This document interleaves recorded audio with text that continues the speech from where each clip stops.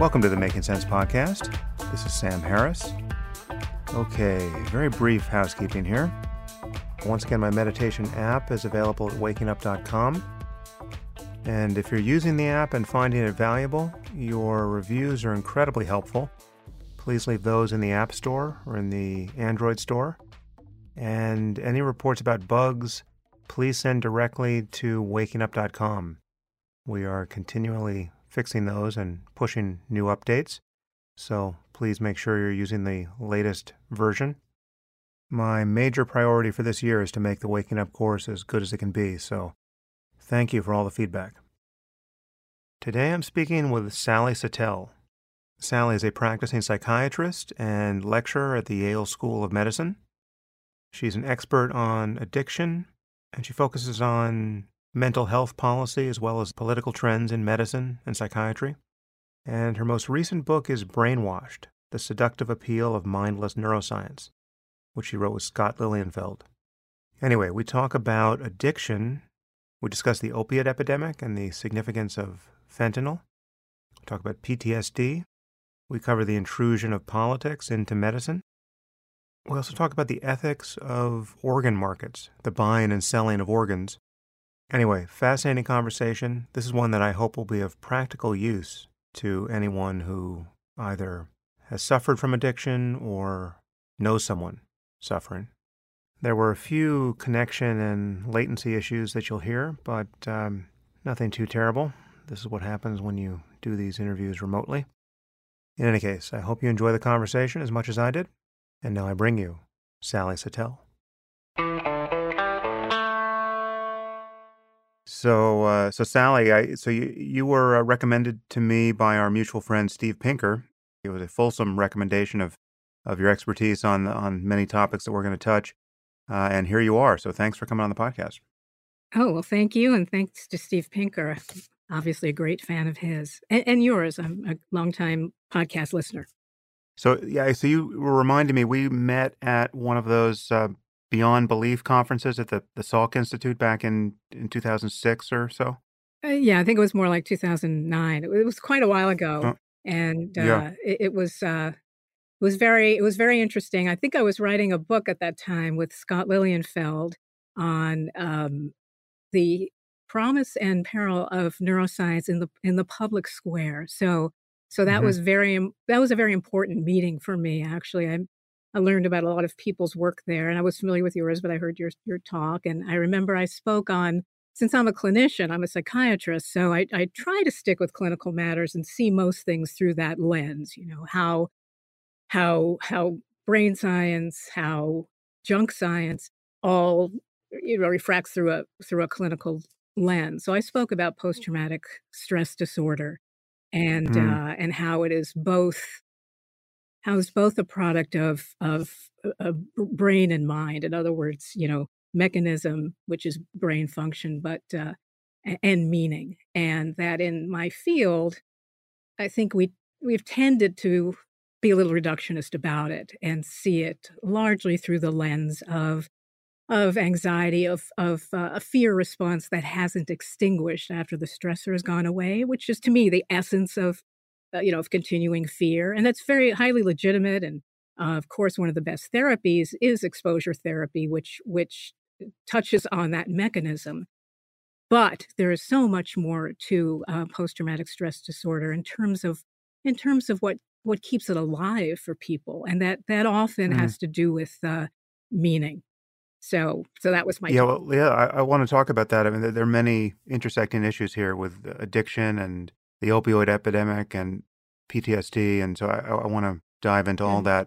But first, more generally, how do you view your work as a psychiatrist? Because you're sort of at the nexus of clinical work on these various fronts, but also you comment on the politicization of science and medicine, and you have been there's kind of to some degree a culture war component to what you've been doing. So how do you summarize your approach to psychiatry at the moment? Well, very much there's a culture war component. In fact, I wrote a book back in 2001 called PCMD: How Political Correctness is Corrupting Medicine. And then I collaborated with Christina Hoff Sommers in 2005 on a book called One Nation Under Therapy. And both of those books had a very thick thread of politicized science or even junk medicine.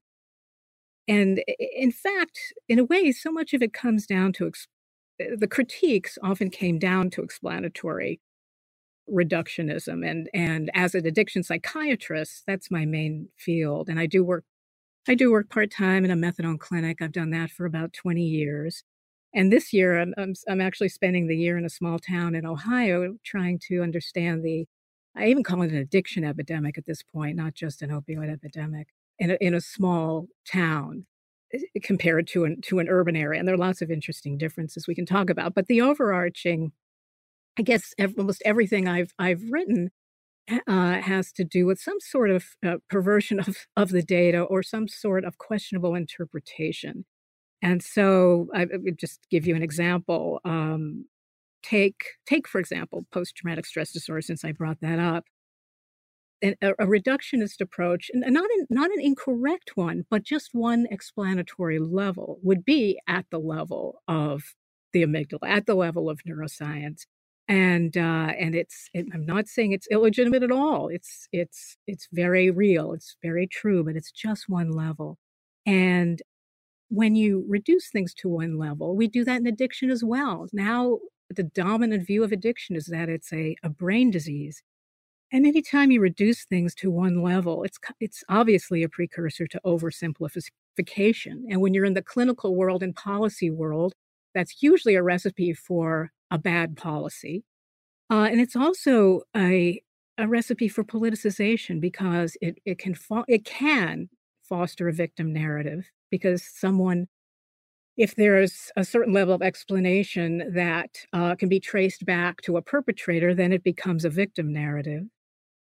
And anytime, again, there's someone to blame, and in the case of the opioid crisis, there's been much focus on, of course, the pharmaceutical companies, and I do think they bear some responsibility, don't get me wrong, but it also is very much fits into litigation. Mhm. So, but of course, as a clinician, I'm most concerned with how it may undermine the best kind of care. So pretty much everything I've written about, yeah, it goes to these kinds of oversimplifications and what's being left out. Now we have to be more nuanced. Right. Right. So let's start with addiction because it is obviously an enormous problem, and many people listening to this podcast will either have some firsthand experience with it themselves or know somebody suffering with some version of it. What should we understand about addiction at this point? So I should reference another podcast I did, which I don't know, you may have heard. Do you Yes, know sure. Johan Hari, the Yeah. journalist? So he's written a couple of books, one on the war on drugs and addiction, Chasing the Scream, and the Connections, other lost on connections, I think. depression. Yeah, Lost Connections. Yeah, he came on the podcast, and Yeah. he's a great speaker and a very interesting guy. But he's taken a line through both of those topics that seems to de-emphasize the role of biochemistry and the disease model certainly of addiction, and puts the blame far more on the lack of meaning and lack of connectedness that someone may experience in their life. And he draws a lot of motivation from a few experiments. One is famously described as the Right. rat park experiment, which Yes. you probably know about. So in the aftermath of that podcast, I received some angry pushback from people who, didn't like that line at all. And I mean, in Johann's defense, he doesn't actually discount the role of biochemistry, but if you get him talking, he can certainly Mhm. seem to. My one question off the top is there much daylight between your view of addiction and the one he's putting forward? And whatever your view is, what do you think people should understand at this moment Yeah, about I think addiction? there's a little daylight. I agree with you. I think one could walk away from his excellent work. I admire him very much, but you could walk away from that with a perhaps an undue emphasis on the cultural, social, or psychological dimensions. However, I think that and I refer say my profession or the addiction field has over medicalized addiction. And I don't say that as someone who is not in thrall to the technology of brain imaging, but I think we have over medicalized it to the point where we put too much emphasis on I'll call them anti addiction medications. People call it MAT, and I'm referring there to methadone, buprenorphine, and then there's another medication, naltrexone, which is an opioid blocker. These are all excellent medications, and I use them every day. I mean, I prescribe them. And occasionally, there is a patient who gets on methadone, and I would say he would fit the classic medical model, which is to say that addiction is something almost imposed on you. Even we call it a person with substance use disorder. And I realize in medicine we have to give things shorthand names. But I even cringe sometimes when I hear that because it makes it sound as if it's something that happened to you. And addiction is a very intricate and deeply personal kind of affliction. So, for example, basically, I see things on a large spectrum, and as a clinician, you take people as individuals. But occasionally, I'll see a person who says, "All I need is the methadone, and I'll be fine." And usually, that's not the case. They're on the methadone. So, what does that mean? Methadone, of course, is an opioid replacement. It's a synthetic opioid. Actually, can you remind people why is the transition from heroin or another opiate to methadone advantageous at all? I mean, why is it given as a Sure. treatment? Well, if one is abruptly withdrawn or one loses supply to opioids and they've been on it chronically and on a substantial dose for a while, even though some people low doses can even precipitate withdrawal when they stop it abruptly.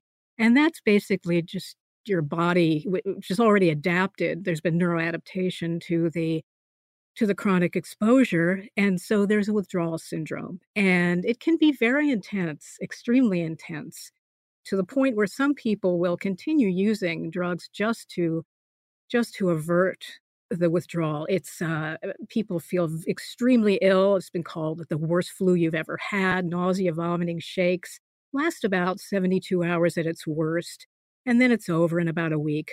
Some people have documented what's called a protracted withdrawal syndrome, which is sort of a low grade withdrawal, which could go on even for months. And so it's highly destabilizing. And you can't break the cycle. A lot of people can't break the cycle on their own. I should add, many people do, and clinicians don't see them. But the folks we see obviously have a very hard time stopping drugs on their own. So to suppress the withdrawal symptom, there's this replacement opioid. It's called methadone. And buprenorphine, which is a partial agonist, methadone is a full agonist of the mu receptor, will suppress the withdrawal. And it also suppresses craving. So as you can imagine, that's an excellent way to break the cycle and stabilize someone. For most people, it's not enough. It's necessary, but it's far from sufficient. They have so much repair work to do. Not only do they have to repair all the damage to their life that was done while they were addicted, all the bridges they've burned, all the relationships they've destroyed, all the jobs they may have lost, the reputation, the health. There is also the problem of what predisposed them to using in the first place. And this is where I'm very much with Johann in saying that most, but not all, but most people I've treated, most addiction memoirs all addiction memoirs I've read, talk to a kind of profound psychic distress. It often takes the form of self-loathing as one of the most prominent themes, but other people want to repress painful memories. Some people, I think, just should have been on a better dose of Prozac or something else because they're using it to deal with anxiety and depression. And sometimes a conventional medication can be what they need, but other times it's a more existential kind of lostness. And these drugs really help. They really do. And sometimes they're a very good, they're just a good numbing agent. In fact, I refer to them as obliviants. I mean, you've heard of stimulants and depressants, and I have a new class called obliviants, and that's what, in fact, that's what morphine is, right? It's Morpheus, I mean, from the god of Morpheus, who lived by the river. I'm going to mispronounce this because I'm not a Greek scholar, but Lethe, and that's the river of oblivion. So, and these drugs, of course, have a profound history. So, that's what replacement opioids do, and that's huge, but it's rarely enough. Now, occasionally, there's a person for whom it is enough.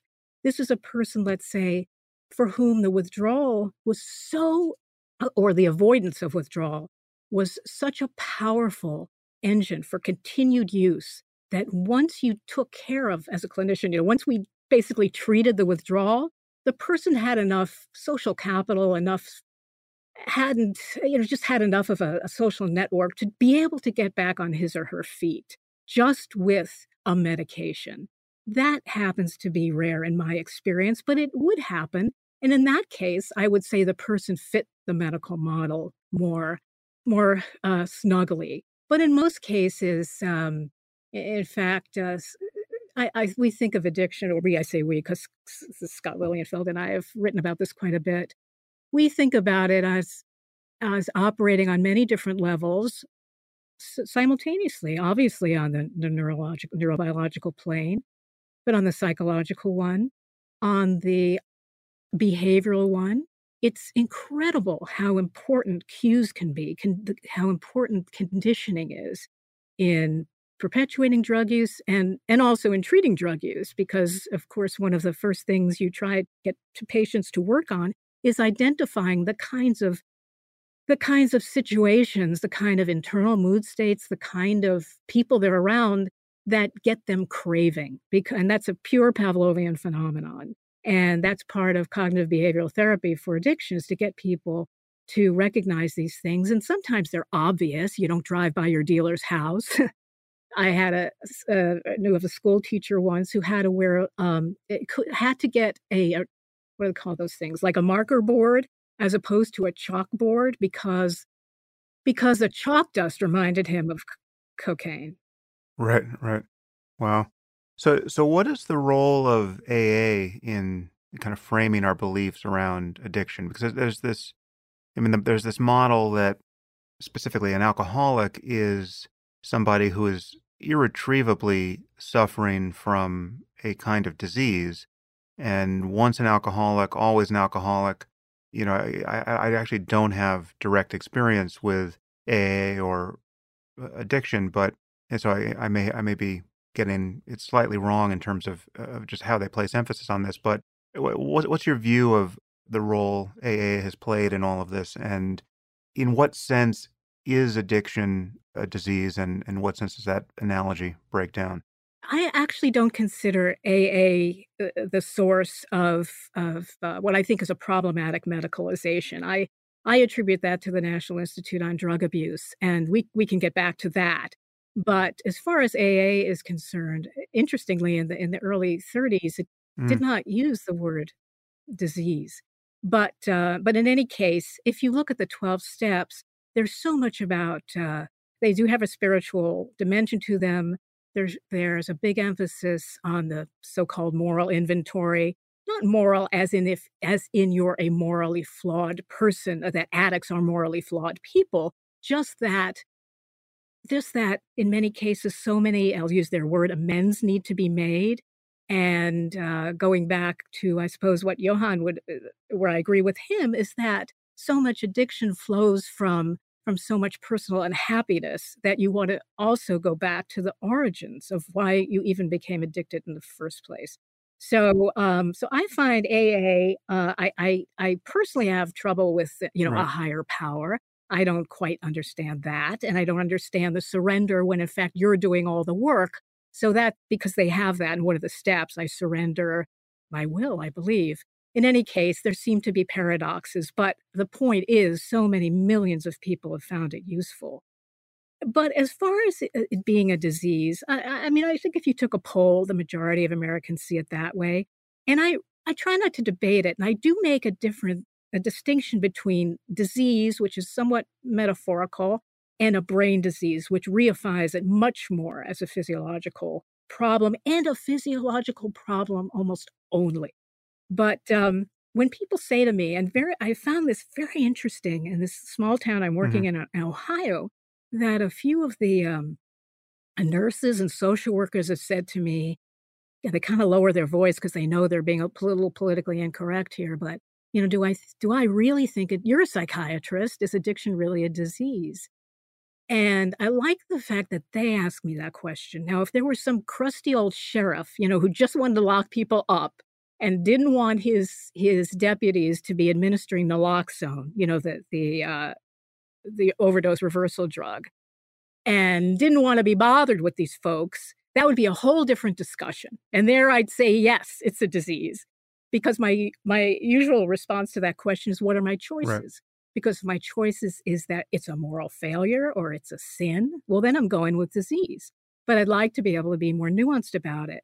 So when I've had these conversations, I'll just stipulate if for some people, it's very important to embrace that disease model.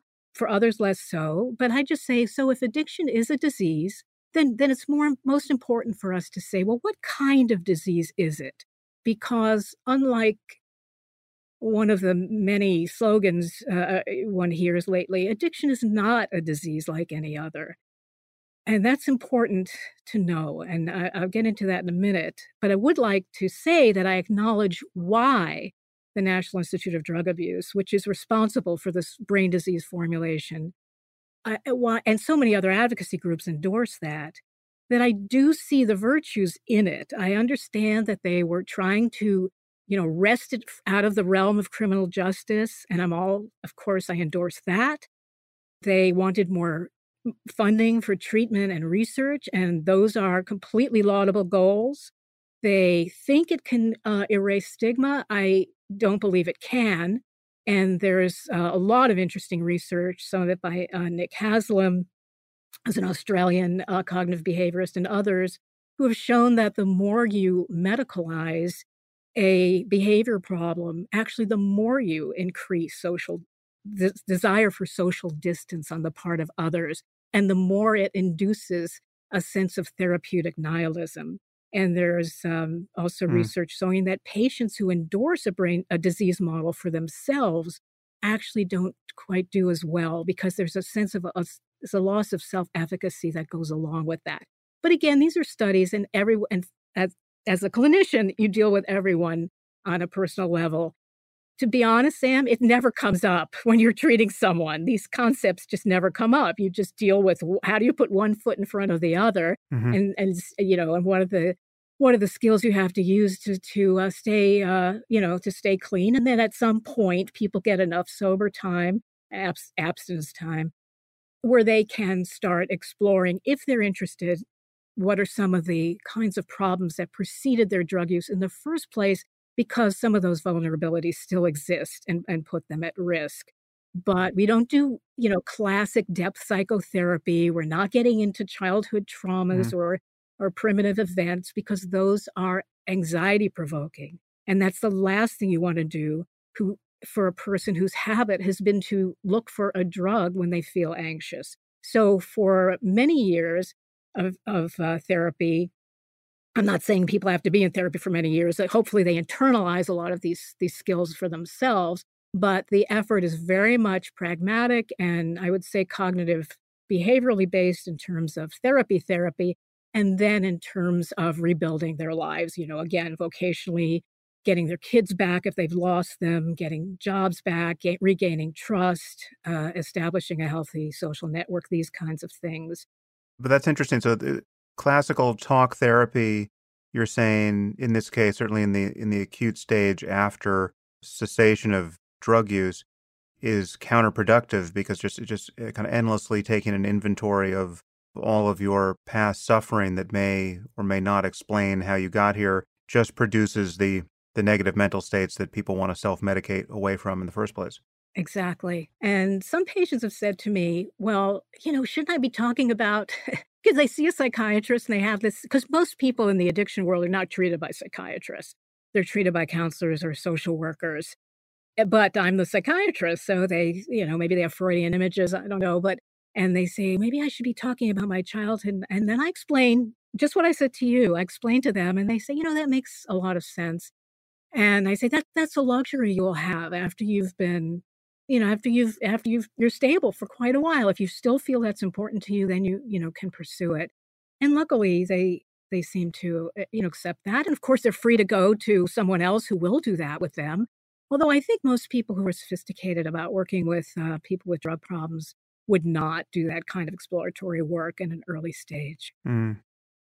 Is it simply an empirical fact that people who kind of cross some line into a clear substance abuse pattern can't then go back and, let's take alcohol as the normal social lubricant. Is it possible for someone to become a quote, healthy social drinker after having had a problem with alcohol? Or is the AA model of once an alcoholic, always an alcoholic a fair description of the No, pattern? that I would not say that's fair, although it's very common. Certainly, it is probably not a good idea for someone who's had a severe alcohol problem to, attempt moderate drinking. Presumably, they tried that along the way. However, there is a group, Right. and I think it's legitimate. It's called Moderation Management, and it does have membership, and it has a it's there certainly is a subpopulation of individuals who can return to controlled drinking. As a clinician, by the time someone gets to a clinician, you have to remember there's so many layers at which people have peeled themselves off. I mean, let's take this situation of, two people who go they seem to be matched on almost every variable, and they're both curious about, like, what let's say cocaine, because most people have, I suppose, experienced alcohol, but they, they're going to a party, and they know there's gonna be cocaine there, and they both say, "Look, we'll make a pact. We'll both try it, see what it's like." And one of them tries it, and his reaction is, "Eh," which is actually most people's reaction the first time they try cocaine. And most people's reaction the first time they use a heroin is they throw up. But the other friend tries it and says, "Oh my god, this is fantastic." Now that's very interesting, and that's where I think more biologically oriented folks stop. And frankly, you could build a whole career on figuring out why are those reactions different, and I think they're mediated, through neurochemistry differently. But now here's another scenario where these two more friends go to a party, they know there's gonna be cocaine. One of them tries it and says, "Oh my god, this is fantastic. Give me more." And the other one says, "Oh my god, this is fantastic. Get it the hell away from me." And that's very interesting. So that's someone who peeled off at the very first step. Then you have people who peel off in terms of quitting use after they've used a few times and, they came home late and their wife gives them a dirty look and says, "What have you been doing?" And they don't think, "Okay, I don't wanna go down this road." Well, you can see where this is going. Then there are people who lose their job or about to lose their job, and they think, "Wow, I better get it together." And then there are the people I see who, despite so many of these consequences, didn't quite get it together. Now, there's always one consequence that brings them in, and why that one and not the one before is the alchemy of addiction. I don't know why. There are too many variables. Because everyone who's walked into our clinic practically is there Mm. because a spouse is gonna leave them, a boss is gonna fire them, or a probation officer is gonna violate them. And that goes to one of the reasons why I find the brain disease formulation, which privileges so much the neurobiological level, why I find it problematic. Because it takes our eye off several other levels of explanation. One of them being that addiction is a behavior that responds to consequences. It responds to sanctions and incentives. And so Right. if you read the early papers, in fact, the brain disease was officially unveiled in 1997 in an article in Science. The definition why it was a brain disease is, I kid you not, because addiction changes the brain. Well, this conversation changes the brain, so that's absurd. Yeah. Well, But you could then more everything changes the generously brain. say, Yeah. "Well, okay, in what way does it change the brain? Does it change the brain in which people have no choice but to use or but to continue to use?" And we know that's true just because of what I told you, because there's an enormous literature on contingency management, which is how you manipulate the incentives and sanctions to help people stop. And one of the most fascinating, I'd say if I had to sum up all of addiction science in one vignette, it would be the Vietnam veterans experience, which I'll tell you.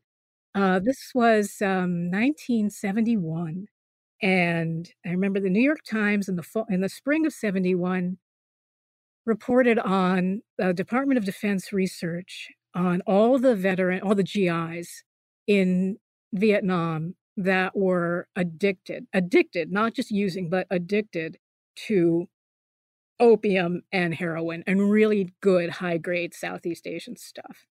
And that's no surprise in a way, because what is war? It's terror and boredom. And what are drugs good for? Terror and boredom.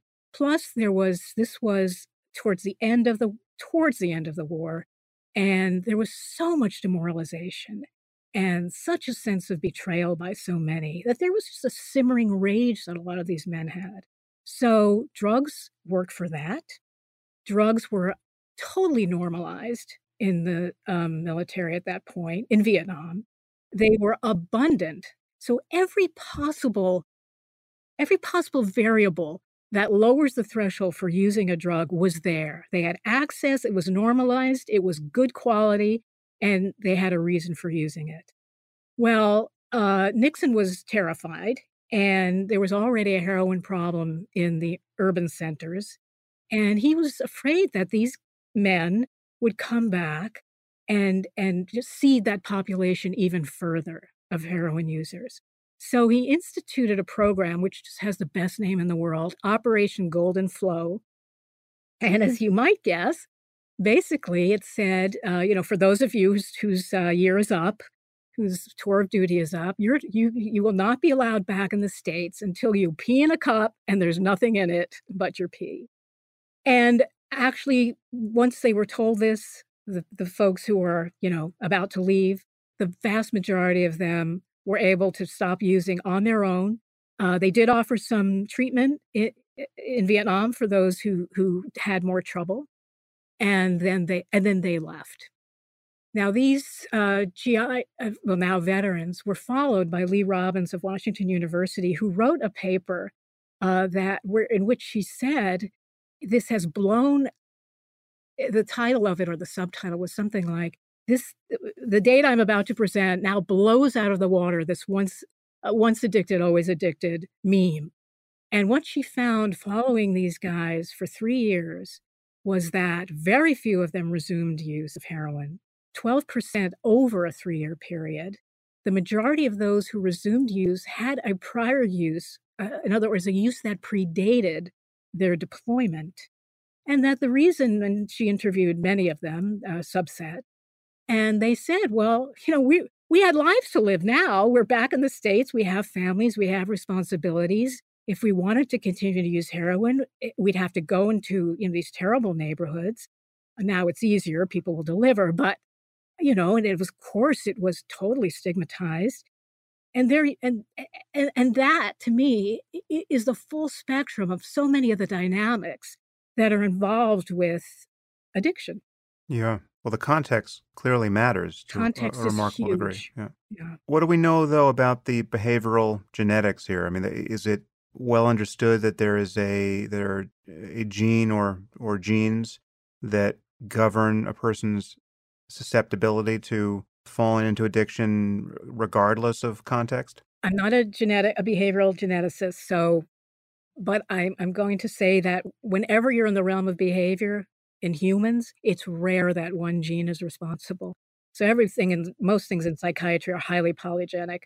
But I have no doubt that there are some people whose circuitry is and it's genetically built so that they find their reward system is more sensitive.